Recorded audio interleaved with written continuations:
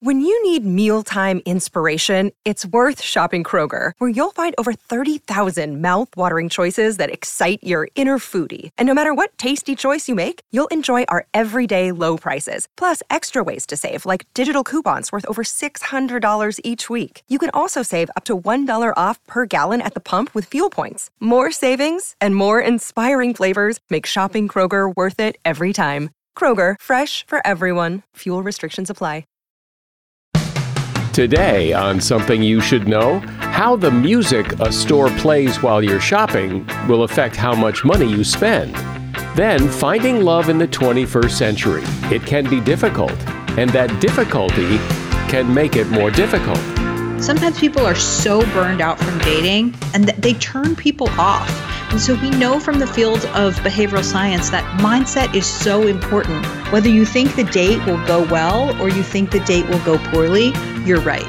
Then, an easy way to find out just how happy you are in your job. And humans are the only mammals that can speak. And that ability to speak is more amazing than you ever knew.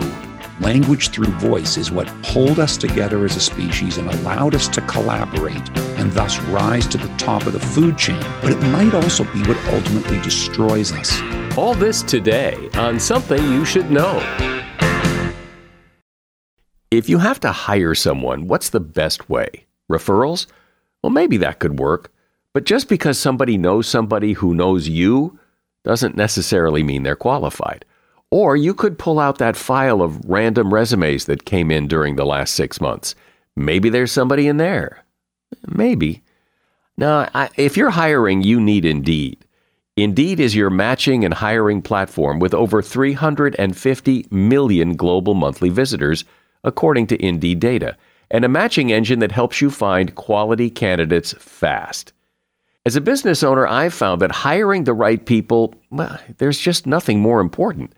Don't leave it to chance or a referral or a random resume. Use Indeed. In the minute I've been talking to you, 23 hires were made on Indeed, according to Indeed data worldwide. Indeed's matching engine is constantly learning from your preferences. So the more you use Indeed, the better it gets. And listeners of this show will get a $75 sponsored job credit to get your jobs more visibility at Indeed.com/something. Just go to Indeed.com/something right now and support this show by saying you heard about Indeed on Something You Should Know. Indeed.com/something. Terms and conditions apply. Need to hire? Oh, you need Indeed. Something you should know. Fascinating intel, the world's top experts, and practical advice you can use in your life. Today, Something You Should Know with Mike Carruthers. Hi there. Welcome to Something You Should Know. We have, in the last couple of weeks or so, had a spike in the number of new listeners, mostly coming from Spotify.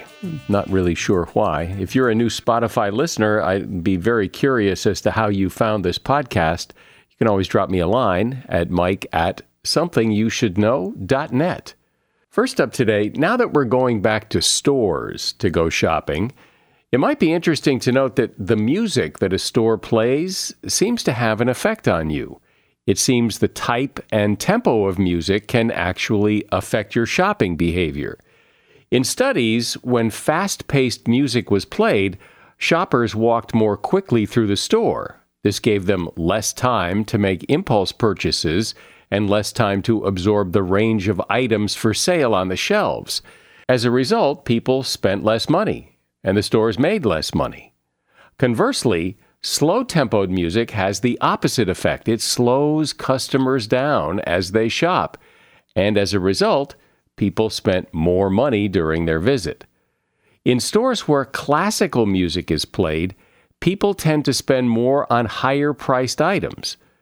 So clearly, music has an impact on what you buy and how much time you spend shopping, and more stores are realizing this and using music to try to persuade you to spend more money. And that is something you should know. What's the best way to find love? People have been asking that question for a long time, and this past year has made it particularly difficult to meet people in any kind of social situation that could lead to love. With online dating apps, finding people to meet is easy enough, but finding the right people, well, that's a little tricky. But it's always been tricky. Getting fixed up by a friend or meeting somebody in a bar is a pretty iffy way to meet someone as well. Behavioral scientist turned dating coach Logan Ury has looked at some really interesting and telling research at what does and what doesn't work in finding and maintaining love with someone. She's author of the book, How Not to Die Alone, and she's here to explain all this. Hi, Logan. Welcome. Thank you so much for having me. So people have been searching for love as long as there have been people. And you always hear the complaints about how all the good ones are taken. It's hard to find someone. So what's the lay of the land? Where are we now in the 21st century with all of this? So the first thing I'll say is that we are definitely living in the time of dating apps. Meeting online became the number one way that couples who get married meet. And this happened around 2017, 2018. And we know this through the great research from Michael J. Rosenfeld of Stanford. And what this means is that dating apps are a wonderful way for people to connect, but they also introduce a number of problems. And so what's going on right now is that we're actually living through a pretty major change in how people are selecting their partners. Well, the motives for finding love have changed. I mean, we all, I guess, are part of the species that needs to get together and have babies so the species can continue. But more than that, I think people today have this, idealized version of that they want to find their one true love, that they want to find someone very, very special and be happy for the rest of their lives. It isn't even that long in the span of human history that people have been marrying for love. As I'm sure you know, marriage used to be about convenience or an economic partnership, right? Your parcel of land was next to my parcel of land, or my father would give you 12 camels for my hand in marriage. And so it wasn't until, the last few hundred years that people started marrying for love. It wasn't until around 1890 that people started dating the way we know it now, where two individuals would come together and start dating as opposed to their families arranging it. And we've only had online dating since 1995, and we've only had the apps for around a decade. And so we really are living in this very new time period where people have so much choice. And so even though dating apps make it easier for people to find potential partners and to meet each other, one of the biggest issues is that it makes it harder to understand, who should I choose? Who should I commit to? Could I be 5% happier with somebody else? Well, it's interesting what you said, that online dating apps are the number one way people meet each other. And maybe with the virus, that makes a lot of sense. But it's surprising also in the sense that online dating, I think still, maybe not. I think it still has a bit of a bad rap that, that's where, people who can't really meet someone go. I know that that's less so, but it does seem to still have a bit of that stigma. Yeah, I think that stigma has really gone down. Many people are meeting through online dating. As I mentioned, it's the most common way that people are meeting each other. And this is especially true during the pandemic. And so dating right now and meeting in person is very challenging. You're not going to meet at your cousin's wedding. You're not going to meet somebody at a bar. And so it's become much more challenging to organically meet somebody in person. And I think any remaining stigma of meeting online has really decreased during the last year during the pandemic. Does it matter much where you meet somebody? My experience is there are those people who are looking for love, and some of them find it, and some of them never find it. And it doesn't matter if they meet somebody in a bar or they're meeting people online. It isn't just the way you meet, it's who you are and what you're looking for and all that. Yeah, absolutely. That's definitely part of my philosophy, is that who cares how you met, right? If you go on to have a decades-long relationship with somebody, then how you met is 0.001% of the whole relationship. And so people get so focused on our we met story, but it doesn't matter if you met on Match.com or if you met reaching for the perfect tomato at the farmer's market. What really matters is the day-to-day effort that you put into the relationship, not how the relationship started. Did anybody ever meet reaching for the tomato at the farmer's market? What a great way, what a good story that would be. I mean, I know it sounds ridiculous, but in my work as a dating coach, I really hear people that are so focused on the we met and they say, I was on an airplane and there was an empty seat next to me and this guy moved his seat and he wound up sitting next to me and then we had this great conversation and it's meant to be. And they get so focused on the fact that they had this romantic meeting that this must be their soulmate. And so my advice is don't enter the wrong relationship because you met the quote unquote right way. Yeah, but so often people focus on that. So how did you guys meet? Tell me the story of how you met. Like that tells you something. Yeah, I mean, it's an interesting point, right? When you meet a new couple or you're going out for dinner with them, you might say, oh, how did you guys meet? And that's just a form of small talk. But maybe we could update that to something different. Maybe we could say, what's your favorite thing about your partner? Or what's something about them that you've learned over time? What's something about them that's changed who you are? And so really what we can do in conversation is actually start to ask questions that focus on the stuff that matters as opposed to the we met story. And so as someone who has really studied this, what are the things that people do right and what are the big things people do wrong? I can tell you some of the things that people think matter more than they do for long-term relationship success. And so people often overemphasize the importance of looks and money. And so, of course, you want to be attracted to your partner. Of course, money matters. You know, people are happier when they make above a certain amount per year. But part of what happens in relationship is that we adapt to our surroundings. And so in the beginning, your partner's great looks will be very novel and you'll focus on them. And in the beginning, when you get more money than you had before, it will be very exciting. But we know that over time, people just evolve to their circumstances. And so looks and money matter less than people think they do. And the same goes for shared hobbies, right? You don't have to love wine if your partner loves wine. You don't have to love biking. It's really much more about giving your partner space than necessarily having the exact same passions. And finally, another one that people overestimate is having the same personality. I have all these clients who say, I'm an extrovert. I'm the life of the party. I need to find a girl who's just like me. It's like, no, man, you are such a big personality on your own. Two of you would take up way too much space. It's great that you have a girlfriend that is more quiet and compliments you. And so those are some of the things that people think matter more than they do.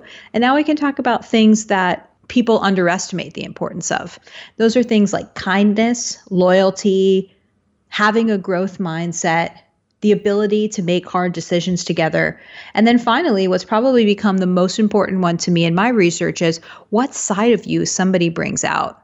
And so people are often so focused on resume qualities and biography that they don't understand that who cares what your partner looks like on paper? If when you're around them, you feel de-energized, depressed, small, that's not a good partner for you.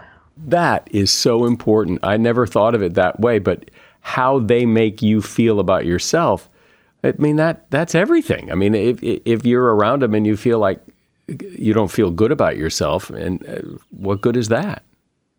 Yeah, exactly. And so much of the work that I do is to help people throw out their checklists, throw out the resumes, stop treating a date like a job interview, focus on being in the moment, focus on having an experience with someone and see, do I like spending time with them? What is it about your best friend that you love? What is it about the way your best friend makes you feel that draws you to them? Well, you want to find something like that with your partner. And so I think people get so focused on height, looks, symmetry of somebody's face. But in the end, what really sticks with you is the side of you that your partner brings out. One of the things, or a couple of the things you often hear people say are really matter in a relationship is, do you both want children? Do you both have the same religious beliefs? Those kinds of things. What do you say? I think a lot about deal breakers versus pet peeves. I remember I was at a networking event and this woman came up to me and she said, I'm 35, I've been single for a while. I'm really happy to date anyone as long as he's not a mouth breather.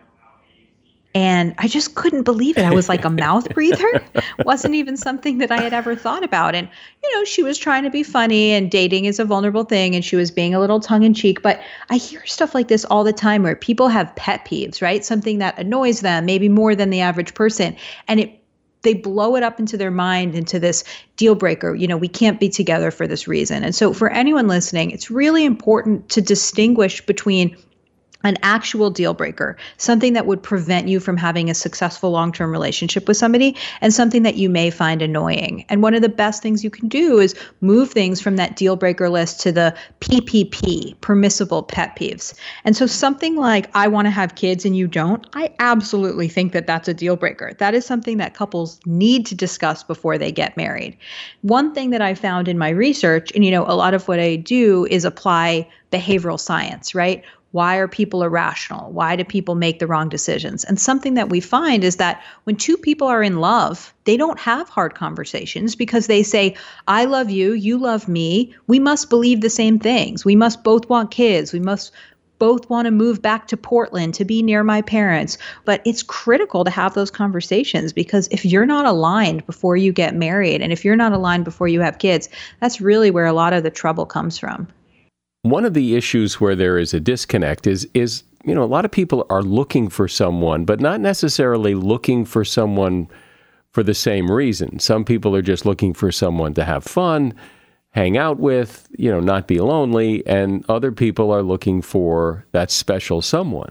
People often overvalue the present, right? We focus on the hot person who we want to sleep with, not the person who will be reliable in the long term. Or we focus on the feeling of falling in love and that it's different from being in love. And so, yes, if you are somebody who's looking for a relationship and the person that you are dating is just looking to have fun, that's not going to end well.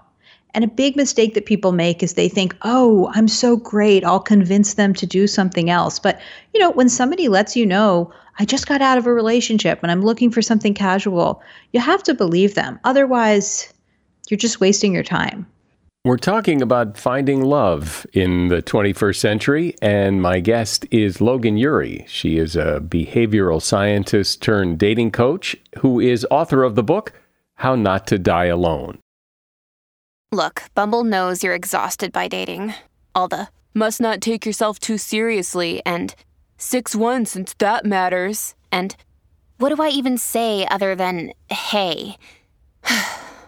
Well, that's why they're introducing an all-new Bumble with exciting features to make compatibility easier, starting the chat better, and dating safer.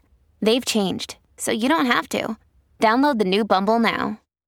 Another day is here, and you're ready for it. What to wear? Check. Breakfast, lunch, and dinner? Check. Planning for what's next and how to save for it? That's where Bank of America can help. For your financial to-dos, Bank of America has experts ready to help get you closer to your goals.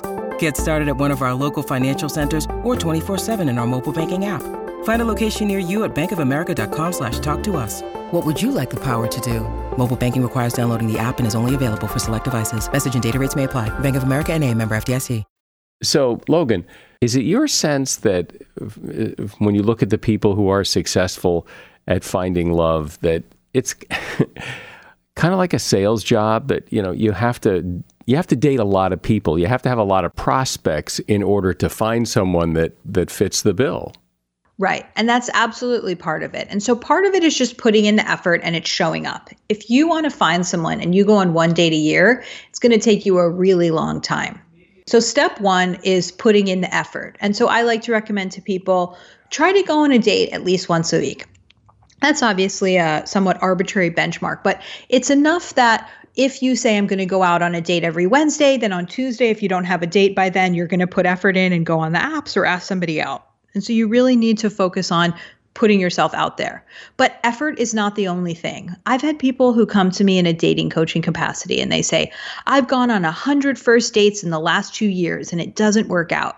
And I look at them and their arms are crossed across their chest. And every time I say something, they say, but no, here's why that's not going to work. And they're just boiling over with negativity. And so step one is showing up, but step two is really your mindset. Sometimes people are so burned out from dating, they walk into the date with this negative mantra of, it's not going to work. It didn't work the last 100 times. And they turn people off. And so we know from the field of behavioral science that mindset is so important.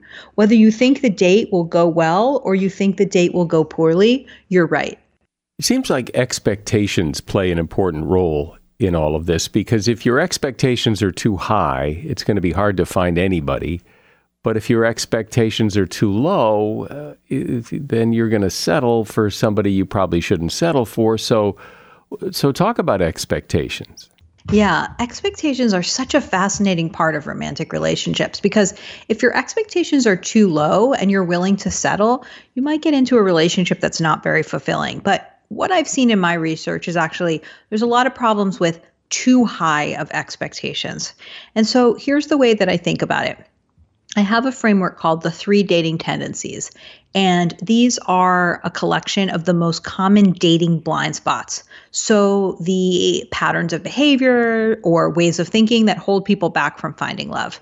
And the first one is the romanticizer, and they have unrealistic expectations of relationships. And so this is maybe the friend of yours who says, I just want to find my soulmate. I don't want to put effort in. I just want that person to find me. And once I get into that relationship, it'll be effortless.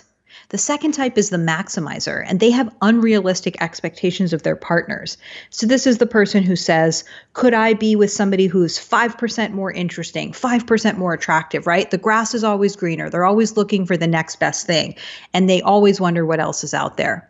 And then the third type is the hesitator, and they have unrealistic expectations of themselves.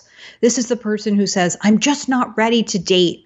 I'll be ready to date when I lose 10 pounds. I'll be ready to date when I have a more impressive job title. And, it's very sad. They feel like love is conditional and that they're just not lovable yet. And so they believe that one day they'll wake up and be worthy of love, but that hasn't happened yet. And the sad thing there is that dating is a skill, and you have to date to get better at it. You have to date to figure out who you want to be with. And so those hesitators are sitting at home trying to work on themselves, but they're not really getting the chance to go out there and date. And so really in my research and in my work, I found that unrealistic expectations of these different realms really holds people back from finding love. I think a big question people often have, and a quandary that you get into, especially if you're dating a lot, is like, how do you know this is the one? Because we hear about, you'll know it when you know it. It's the sparks will fly, or you'll just grow into each other. And there's all this contradictory, and I don't know what it really means. And maybe you just know it when you know it.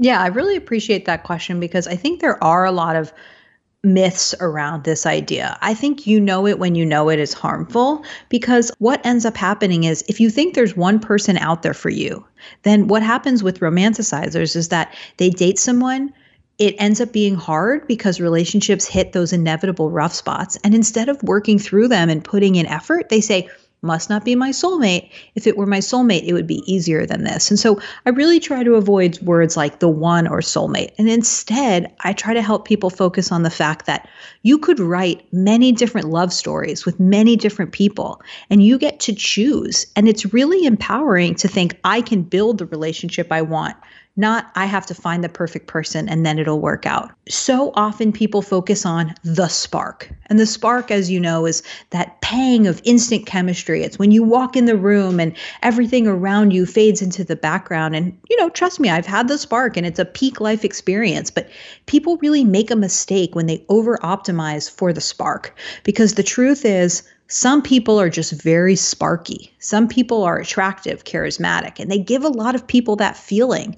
And so when you think that you have a spark with somebody, it might be more of a reflection of who they are than the dynamic between the two of you. Another thing, going back to the how we met thing, is people say, we had a spark when we met. This is meant to be. But look, a lot of divorced couples had the spark because the spark can fade. And so the antidote to the spark, the antidote to focusing on that initial chemistry, is going after the slow burn. And the slow burn is the person who gets better over time, who's kind, loyal, reliable, truly a partner. And so if people stop focusing on that instant chemistry, that spark, that thing that can fade, they actually should start focusing on, when I peel back the layers, who are you? And are you somebody who I could build a life with? But what about your ability to judge a first date? That, okay, we've gone on a first date and I just know this isn't going anywhere. There's no need for a second date. So in general, I suggest to people that they create a rule of thumb that they go on second dates as a default.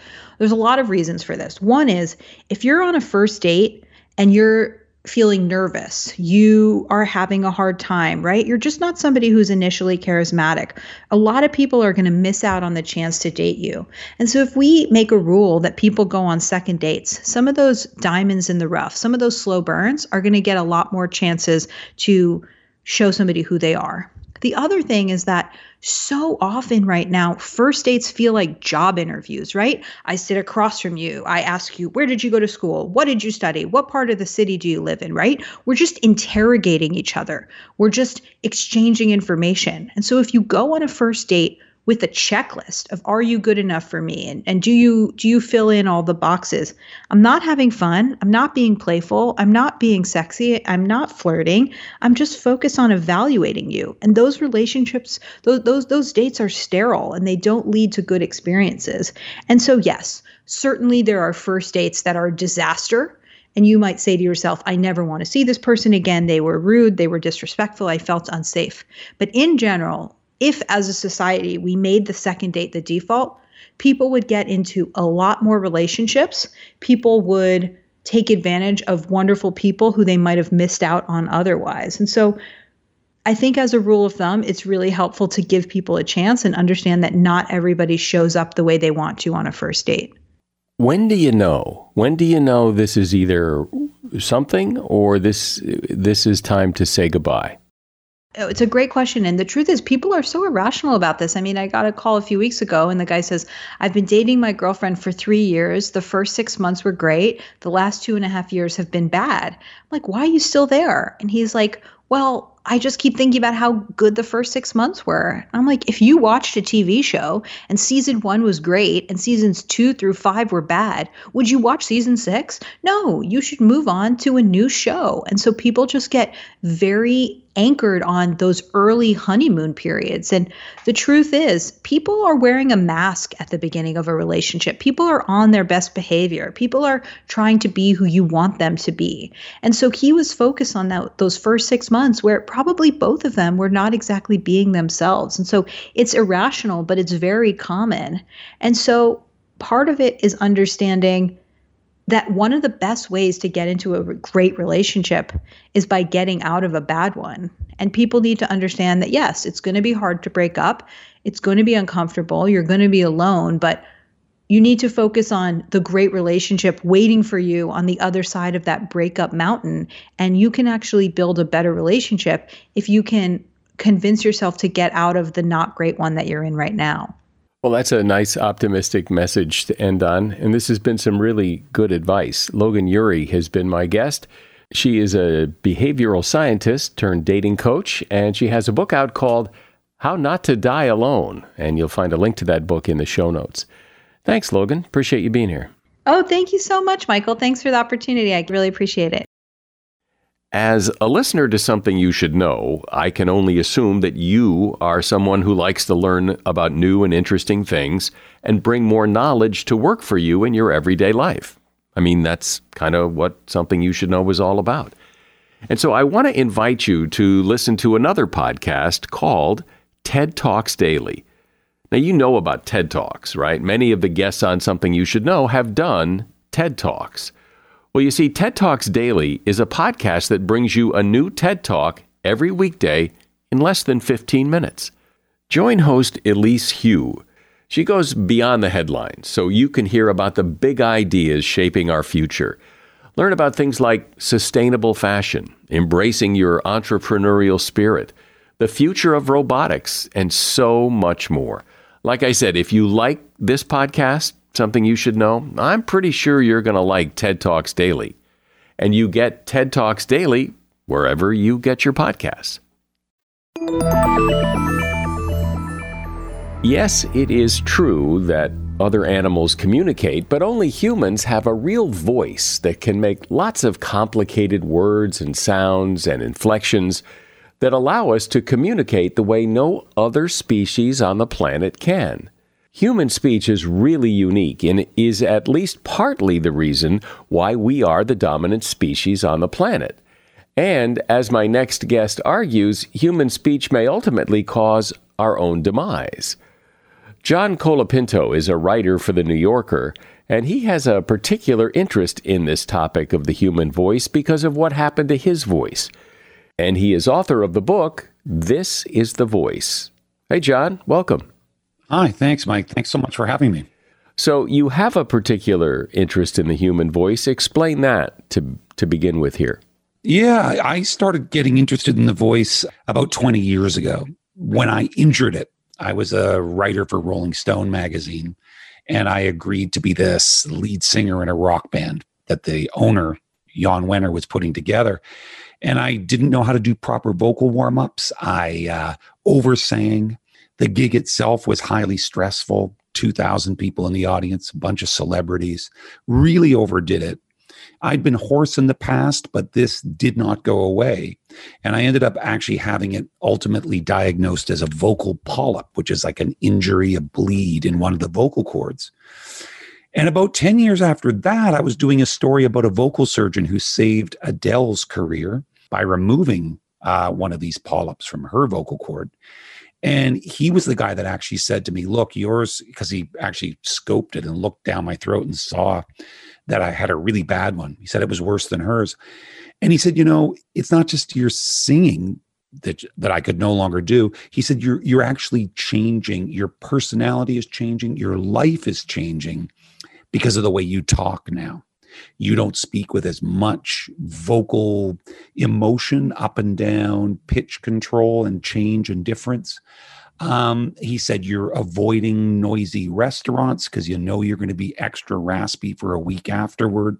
You're kind of pulling back socially. And all of that was true. And I thought, my God, our voices are more important to everything about our lives than we ever really give them credit for being. So that's really what kind of launched me ultimately on this exploration. And so when you look at the other species on the planet, nobody, I think, people talk about dolphins having a language and being able to communicate and that kind of thing, but nobody has a language and a voice like we have. And so what is it? What is the voice? You're so right to ask, what is the voice? And science actually has had a lot of trouble answering it, philosophy as well. But really what it is it's a communication system, obviously, for a species and an order of animals, mammals in particular, who are highly social. So, obviously I'm making vowels and consonants right now. But the vowels really are just singing notes. A, E, I, O, U. My tongue isn't hitting any targets in my mouth. It's literally just raising or lowering or moving backward to give a slight change in the overtones of the pitch. But my consonants really are just musical percussion, like those are just isolated consonants, K's and P's and T's and D's that I'm stringing together to create like a percussive sound. What we do in speaking, again, to finally narrow down really on your excellent question, is we take those skilled and precise movements that give pitch and percussion, and we string them into things that we call words, which we then string into sentences. And that's a game changer because it means we can beam our thoughts into each other's heads and make plans so that we can outsmart predators that are faster and bigger and more dangerous than us. Well, that's really interesting when you say it that way, that we have the ability to make plans, that we can collaborate verbally with each other, and that has a lot to do with why we're at the top of the food chain. And it makes me wonder, if other animals were smarter, could they make those sounds? Would they have the physical ability to make a language if they had the brains to do it? Yeah, great question. What science tells us is that, in fact, we are special. So the answer is no, they really wouldn't be able to, even if they had the mental sort of imagery of language in their minds. And we know from chimp studies that, in fact, they're rather good. They get kind of good at sign language or pointing at symbols that indicate, meanings of words. So they have some kind of representations in their minds. But what a chimp would lack, and chimps are relevant because they're kind of closest to us genetically, and we parted company from them evolutionarily about 6 million years ago and started to develop as these species that became human.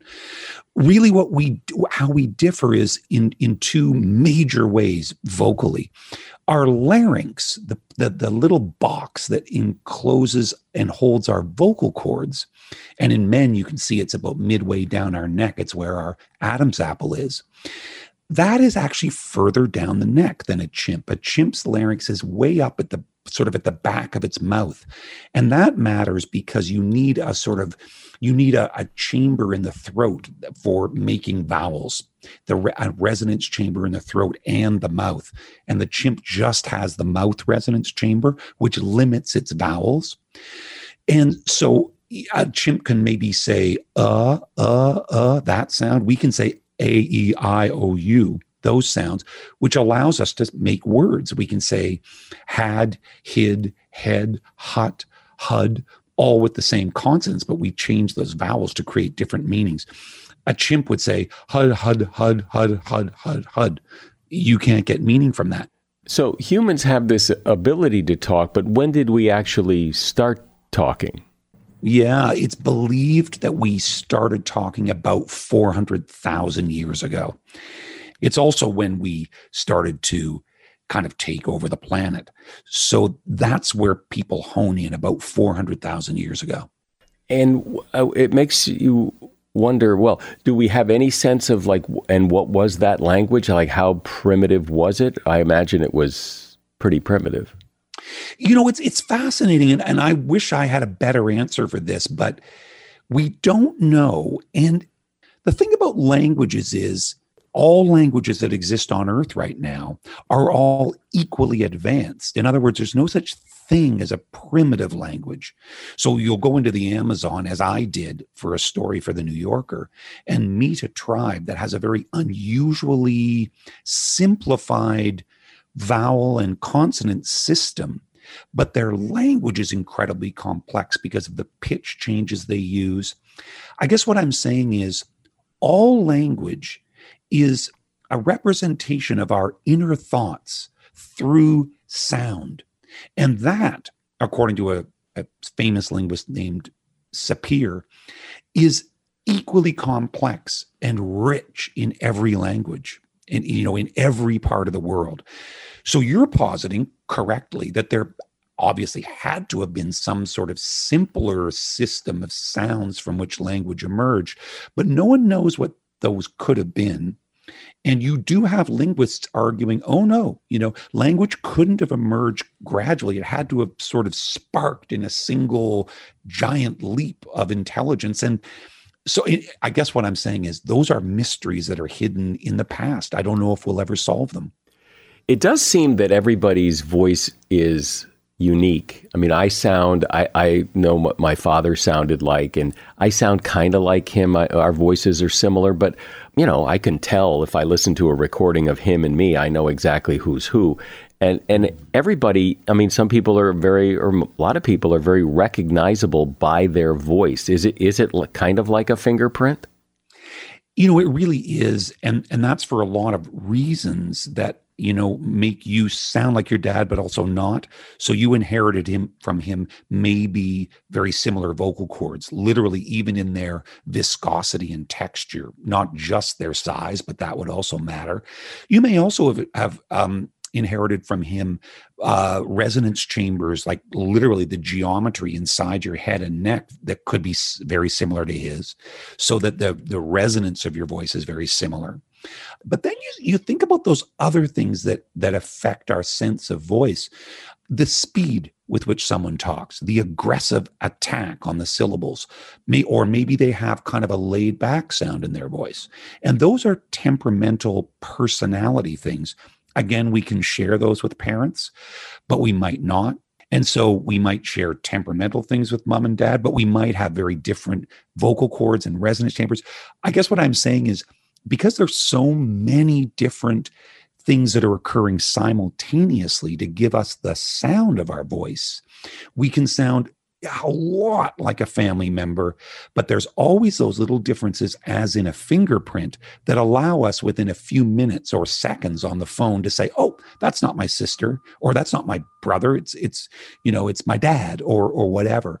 So we can sort of see these, or hear, I should say, these micro differences that we all possess. So yes, they're like a fingerprint.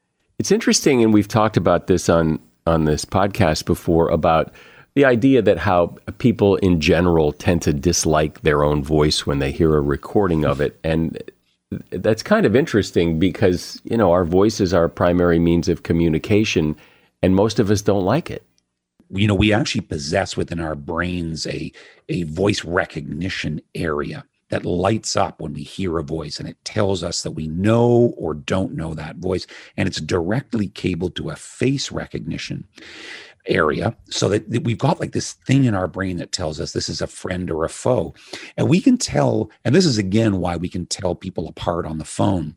So we know people's voices with an incredible intimacy, but the cosmic irony is that the only voice we don't know and cannot know on earth is our own, because everybody else's voice we're hearing just through air vibration. Well, we hear our own voice through air vibration, but we also get it through bone conduction, literally through our bodies. Our bodies are literally vibrating with our voice, and it goes up into our audio cortex and creates a different sound than anybody else is hearing when we speak. And it makes perfect sense. So you only hear your own voice through a high fidelity recording. And when you do, you're shocked. You're like, wait, that's not what I sound like. And I actually explain the cringe factor in my book this way.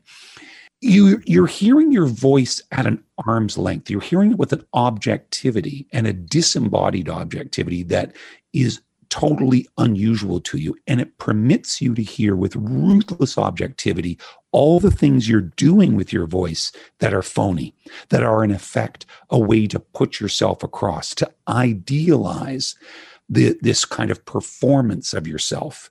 And you're not aware that you're doing it, because we do this kind of unconsciously.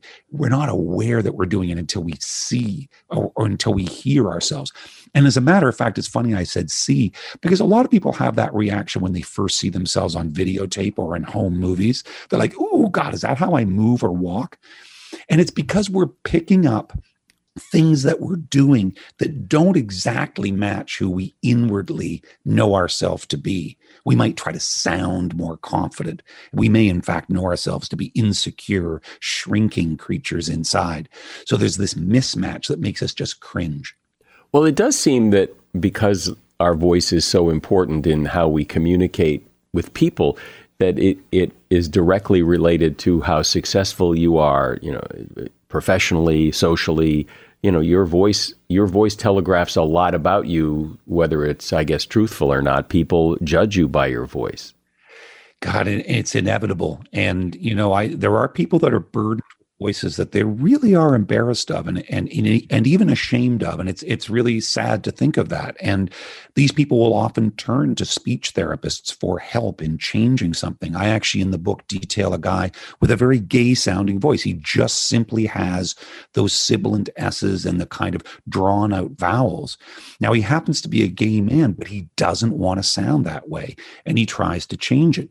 You can have people, who are born in like economically depressed circumstances and may feel that their voice is giving them away as being less educated, or what it can be a Southern accent, which a lot of people stereotype as less intelligent or intolerant, or any number of things.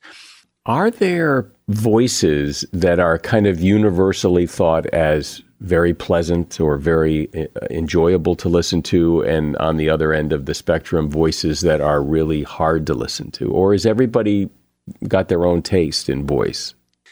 Voices that we find kind of objectionable or that fall on our ear a bit like chalk, like nails on a chalkboard. Astonishingly, a scientist back in the 60s, he was a psychiatrist that was studying like hysterical patients and people with personality disorders. He found them very hard to listen to often. And actually what he discovered when he kind of broke their voice down with a spectrogram was that they actually had more energy and sound in a part of the vocal register that sounds like a baby crying, that actually is that range of a baby's complaint, that they use to get food and get fed. Pre-verbal communication saying, feed me, need me, love me. So we don't like that sound. Vocal cords that are very healthy and ripple smoothly, they create a very sort of beautiful, soft, suaded tone that falls nicely on the ear. Voices that have a polyp like mine, raspy voices, a voice that actually has an injury like mine, can be pleasant. I mean, they can be scored as pleasant. But I think that that's only when the speaker doesn't sound like he's in actual distress. So you get some vocal disorders where the person actually speaks like this. You hear them on like Sopranos and Scorsese movies. It's you hear someone and you think, oh God, that person sounds like he's just like struggling. And that you don't like. And yet Rod Stewart seems to have done pretty well with his raspy voice. Oh boy, isn't that the truth? In a singing voice, that can be absolutely galvanizing. And if I had to theorize, I would say because he's singing passionate rock songs and love songs, the idea of a voice sort of strained to its limits, strained beyond endurance to express love or sex or lust, it fits the lyrics. It fits the rock and roll sound. You've got maybe fuzzy or dirty sounding guitars. So, I guess ultimately now I'm talking myself into thinking that I've got a pretty good theory for that, but who knows? What else about the voice, since you've really looked at this, what else fascinates you, or what did you find in your research that people may not know that's really interesting? It blows me away just, how we mind read through the voice. When you go on a first date and things don't work out, people talk about the chemistry wasn't there. It might have been the voice. The studies that they've done of what we're picking up through voice, it may not match what someone's ideal vocal sound is. So much of mating, is through voice. That fascinated me, but maybe ultimately what really blew me away was how language through voice is what pulled us together as a species and allowed us to collaborate and thus rise to the top of the food chain. But it might also be what ultimately destroys us, because voices also push us apart. And the guy that studied this, a guy named Labov, learned and showed us that accents literally develop in opposition to populations that you are hostile to. And he looked at it first on Martha's Vineyard, where the poor fishing families hated the rich New Yorkers and people from Boston that summered there and bought up all their ancestral homes. And they literally changed their accent to a more ancient accent of the founders of Martha's Vineyard, going back to the 1600s. They started to imitate this sound as a way of saying, we're not you. And literally, we see this across the country, and studies have been done to show that accents are pushing us apart. And, if you look at separate languages, for God's sake, across a continent like Europe, those are really languages that developed out of these tiny and originally accent changes, vowel changes, consonant changes that develop into full language differences. And, we do know that different countries, as they become more nationalistic, ultimately end up warring against each other.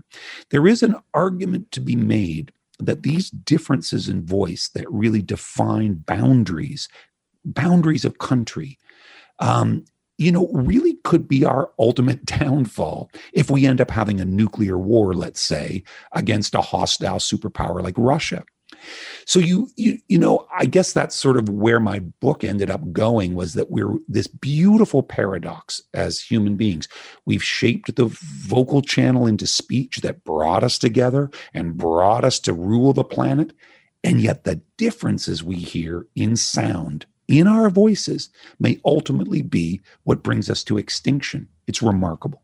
Well, that's certainly a frightening prospect, but it really makes you think about just how important our voices are. John Colapinto has been my guest. He's a writer for The New Yorker, and he is author of the book, This Is the Voice. And there's a link to that book at Amazon in the show notes. Thanks, John. Dynamite. Thanks so much, Mike. It was a pleasure. There have been a lot of studies done that try to figure out how content people are in their jobs and with the work that they do. Some studies report that more than half of all workers don't like their jobs. But what really matters is how much you like your job. So would you like to get an objective analysis? A management consulting firm has an online test you can take for free, and within 48 hours, you receive a detailed report back about just how happy and well-suited you are to your job. The test is 75 questions long, and it'll take about 10 minutes to complete. Just go to eyeopenerinstitute.com. That's the letter I, openerinstitute.com. It's all confidential, and you get your assessment back within 48 hours, and I'll put that link in the show notes as well. And that is something you should know. I hope you learned something interesting today, and if you did, then share it with someone you know and get them to listen.